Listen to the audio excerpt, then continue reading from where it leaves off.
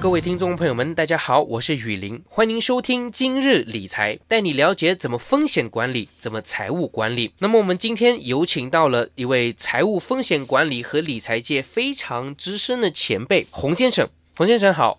大家好，我是洪建言。好，那洪先生呢有一个非常有趣的一个人生经验，非常丰富哦。他拥有英国电子工程与金融学位，那也曾经是文莱最年轻的全国副警察总监，后来还在这个交通部担任多个部门的高级官员当时呢也负责推动电子化和港口改革等重要的计划。那么洪先生这么丰富的人生经验呢，为什么会选择跳进这个理财的行业？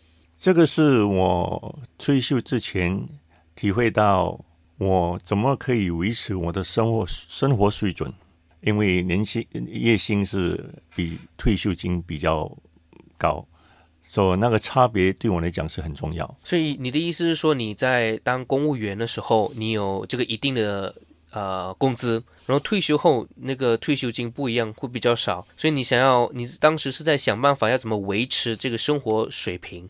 对，因为那个生活水平是对我很重要。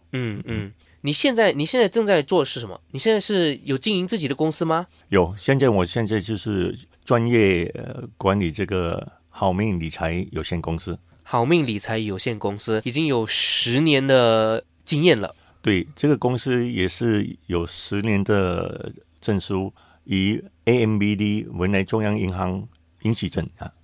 那你这个应该也可以算是一个理财诊所吧？我们是一个理财诊所，我们是唯一第一间中央银行给的证书，就是受到认可的。对，到现在为止，我们还是唯一第一间的公司。好，那你这10年在理财行业的一个了解和认识，你觉得理财方面最重要的一个知识是什么？我们大家都必须要了解的是一个什么东西？大众化来说，每个人讲到理财，就是说我不是很有钱，我不需要理财。或者说我已经有了保险，我不需要。所以那个概念都是错的。理财最重要的是要认识到财务，怎么可以达到你的理财方针。objective OK， 理财方式最主要是还是回到它基本上的 basic，就是说一定要有层次结构，就是财务层次结构。对对，就是有一个金字塔。对，是个金字塔。说金字塔总共有5层，最高那一层就是 estate planning， 遗产规划。所以这个金字塔最高尖头那边就是遗产规划。对，对的。然后再下来就是退休金规划、退休计划再下来第3层就是 planning for financial goal， 财务目标。对，是财务目标。然后呢，再下一层就是 risk management， 风险管理。最低层那个是 contingency planning， 应急计划。对，就是。所以这个金字塔的5层，最高一层尖头的那边就是遗产规划，慢慢接下来的就是退休计划、财务目标、风险管理和应急计划。对的。所以是说最底层呢是应急计划，然后它上面就是风险管理，也就是说这2个造就了财务层次结构的基础，是吗？对，它的最底基的，最保守性的。那怎么解释这个应急计划和风险管理呢？应急计划就是现在的年轻人每个人的目标就是的思想就是财务计划，都是把重点放在财务计划。对，每个人都需要 investment 投资需要钱，不过他们赋予了应急计划、风险管理跟退休计划。到了一个年纪的时候，他们才会紧张，他们觉得我的退休计划没有那么好，我就要到年老的时候，他们才体会到退休计划还没有真的去实现。所以我们其实真正要问自己的是，我们为什么要有储蓄？我们存钱是为了什么？我们为什么要有钱？对，所以这个金字塔其实让我们看得稍微比较清楚一些，就是很多人需要钱，因为要买他们喜欢的东西，比如说买房子、买车，这些都属于是财务目标，对吗？对，如果正确的话就是财务目标，把存来的钱才去买。不过年轻人现在是买了才去存钱啊，所以就是贷款，就是花未来的钱。对对啊，所以洪先生主要就是要跟大家分享，我们要怎么从另外一个角度去管理我们的财务。其实很多人在年轻的时候只想着自己要买什么东西，到了年纪比较大的时候才开始去担心这个遗产方面应该怎么去分配，然后或者说我们在成长的过程可能经历过某些事情，我们可能没有办法满足我们的财务目标，我们就比如说很不幸的受伤了，没有办法工作，没有一个稳定的收入，那我们所有的目标都化为乌有，就没有用了。所以这个金字塔让我们看得非常清楚。对，最主要还是它有它的财务层次结构。我们一定要以应急计划开始，风险管理开始，才慢慢的把储蓄计划、退休计划放在上面。那洪先生可以跟我们多解释这个应急计划和风险管理是我们应该要怎么去处理这方面的基础呢？应急计划可以算是很简单，不过是很难做得到。我们的车都有一个 spare tire 嘛，应急对轮胎嘛，对，如果有应急的话，我们有轮胎，对，就是这样的概念。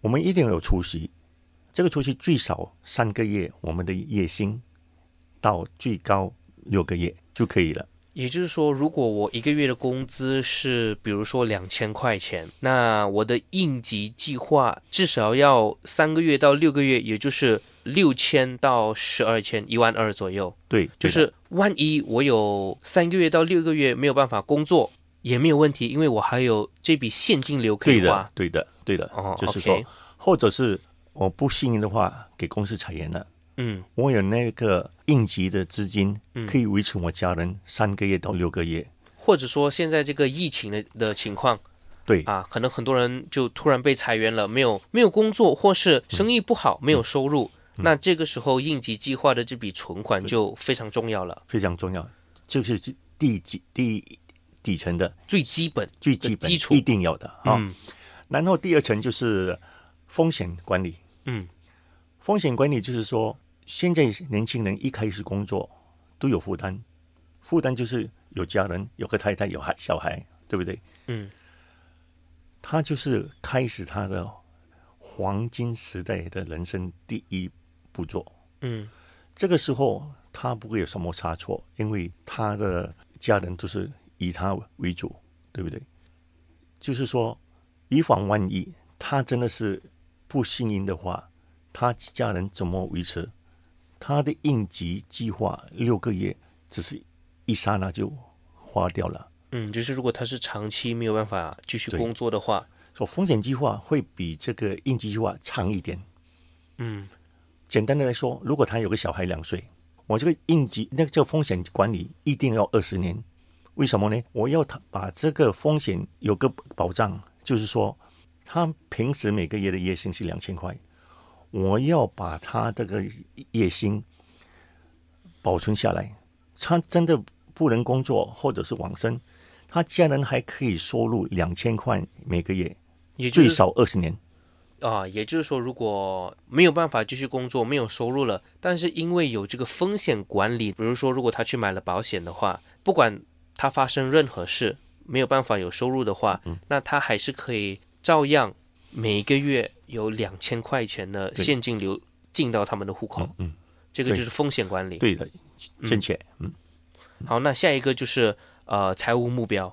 财务目标，很多人就会思想说，有了孩子之后，是不是教育费啊？或者是我要买屋子啊？买屋子最低也要有个定金吗？就是这个目标就是储蓄到那个财务的目标，可以实行他的愿望。所以这个是来到了储蓄，又回到了储蓄这边。对 ，OK， 也就是要看怎么去分配他们的收入的意思吗？可以这么讲，比如说他有个小孩，他的愿望是，如果小孩18岁的时候进大学，需要20万，怎么去开始储蓄到他孩子18岁的时候，真的有那笔钱，那个就是他的目标嘛，对不对？对，20万。对，那在上一层是退休计划。退休计划，对，我们都知道现在政府都是以 TAP 为主嘛，退休金。对，我们大约都明白，这个是一个很少的一个计划。每个人都明白 TAP 是不足够我们的生活费，不够花的，不够花的。那差了多少呢？以我的刚才讲的，我的生活水准我要maintain的话啊，那个相差多少呢？如果他的 TAP 是1000块，他想要2000块每个月他退休，我跟他计划多1000块过来，每个月他退休之后，他就有2000块吗？他就可以保持他的生活水准，好像是还可以工作吗？对不对？对对。那最后一个最高一层呢，就是遗产规划。遗产规划赚钱难，分配更难，对不对？对，所以那个很特别的计划，就是说，我的产业啊，我这个房子啊，以后留给我儿子跟我女儿啊，行吗？千万不可。为什么？产业不可以分享的。那应该怎么办呢？卖掉啦。把他钱才分吗？两份吗？我给你一个比例，爸爸有3000万，1000万是股票的价值，一个是1000万现金，另外一个产业房屋1000万，3个孩子，大儿子、二儿子、小儿子，你说他们会选哪一个？都会选不一样的，对，也有可能会选一样的。对，我觉得每个人会拿现金，产业会变质的吗？股票会变质的吗？对，现金最好吗？你怎么分配？对不对？说赚钱难，分钱更难。说产业不可以，比例房子比例，爸爸留给儿子跟女儿一个房子，女儿是公务人员，孩子是生意人，还是需要基金。跟妹妹讲，妹妹，我需要100万。我要银行贷款，银行要我有产业，你帮我这个单签了，我把这个爸爸留给我们的房屋押给银行，我可以拿到资金，我可以做生意，我可以赚钱，赚了钱以后再还给你。你觉得会不会冲突？会，一定的。就是说，我们要留给孩子，是要他们开开心心的嘛。对，我们不要给他们有冲突的嘛。问题就在这边。所以为了要避免争家产这个问题，我们在做这个财务管理的时候，我们在做这个理财方面，我们也要顾虑到这些东西。所以我们要考虑，如果有一天我们可能就是生老病死了，我们的这个资产应该要怎么去分配它？对，那重点在哪里呢？遗产计划一定要做预注，一定要做预注。我也会帮我的顾客做预注。就用遗嘱来分配，才会公平，才会让你的孩子开心。好，那谢谢洪先生今天跟我们的分享，今天跟我们讲解了这个财务层次结构的金字塔。最基本最基础的呢，就是应急计划，接着就是风险管理，这两个呢，大家要做得好啊，我们理财方面呢才可以更稳定。接着就是财务目标、退休计划，还有遗产规划。想要更了解我们理财方面的知识呢，不要错过我们下一期的今日理财，带你了解怎么风险管理，怎么财务管理。谢谢大家，谢谢。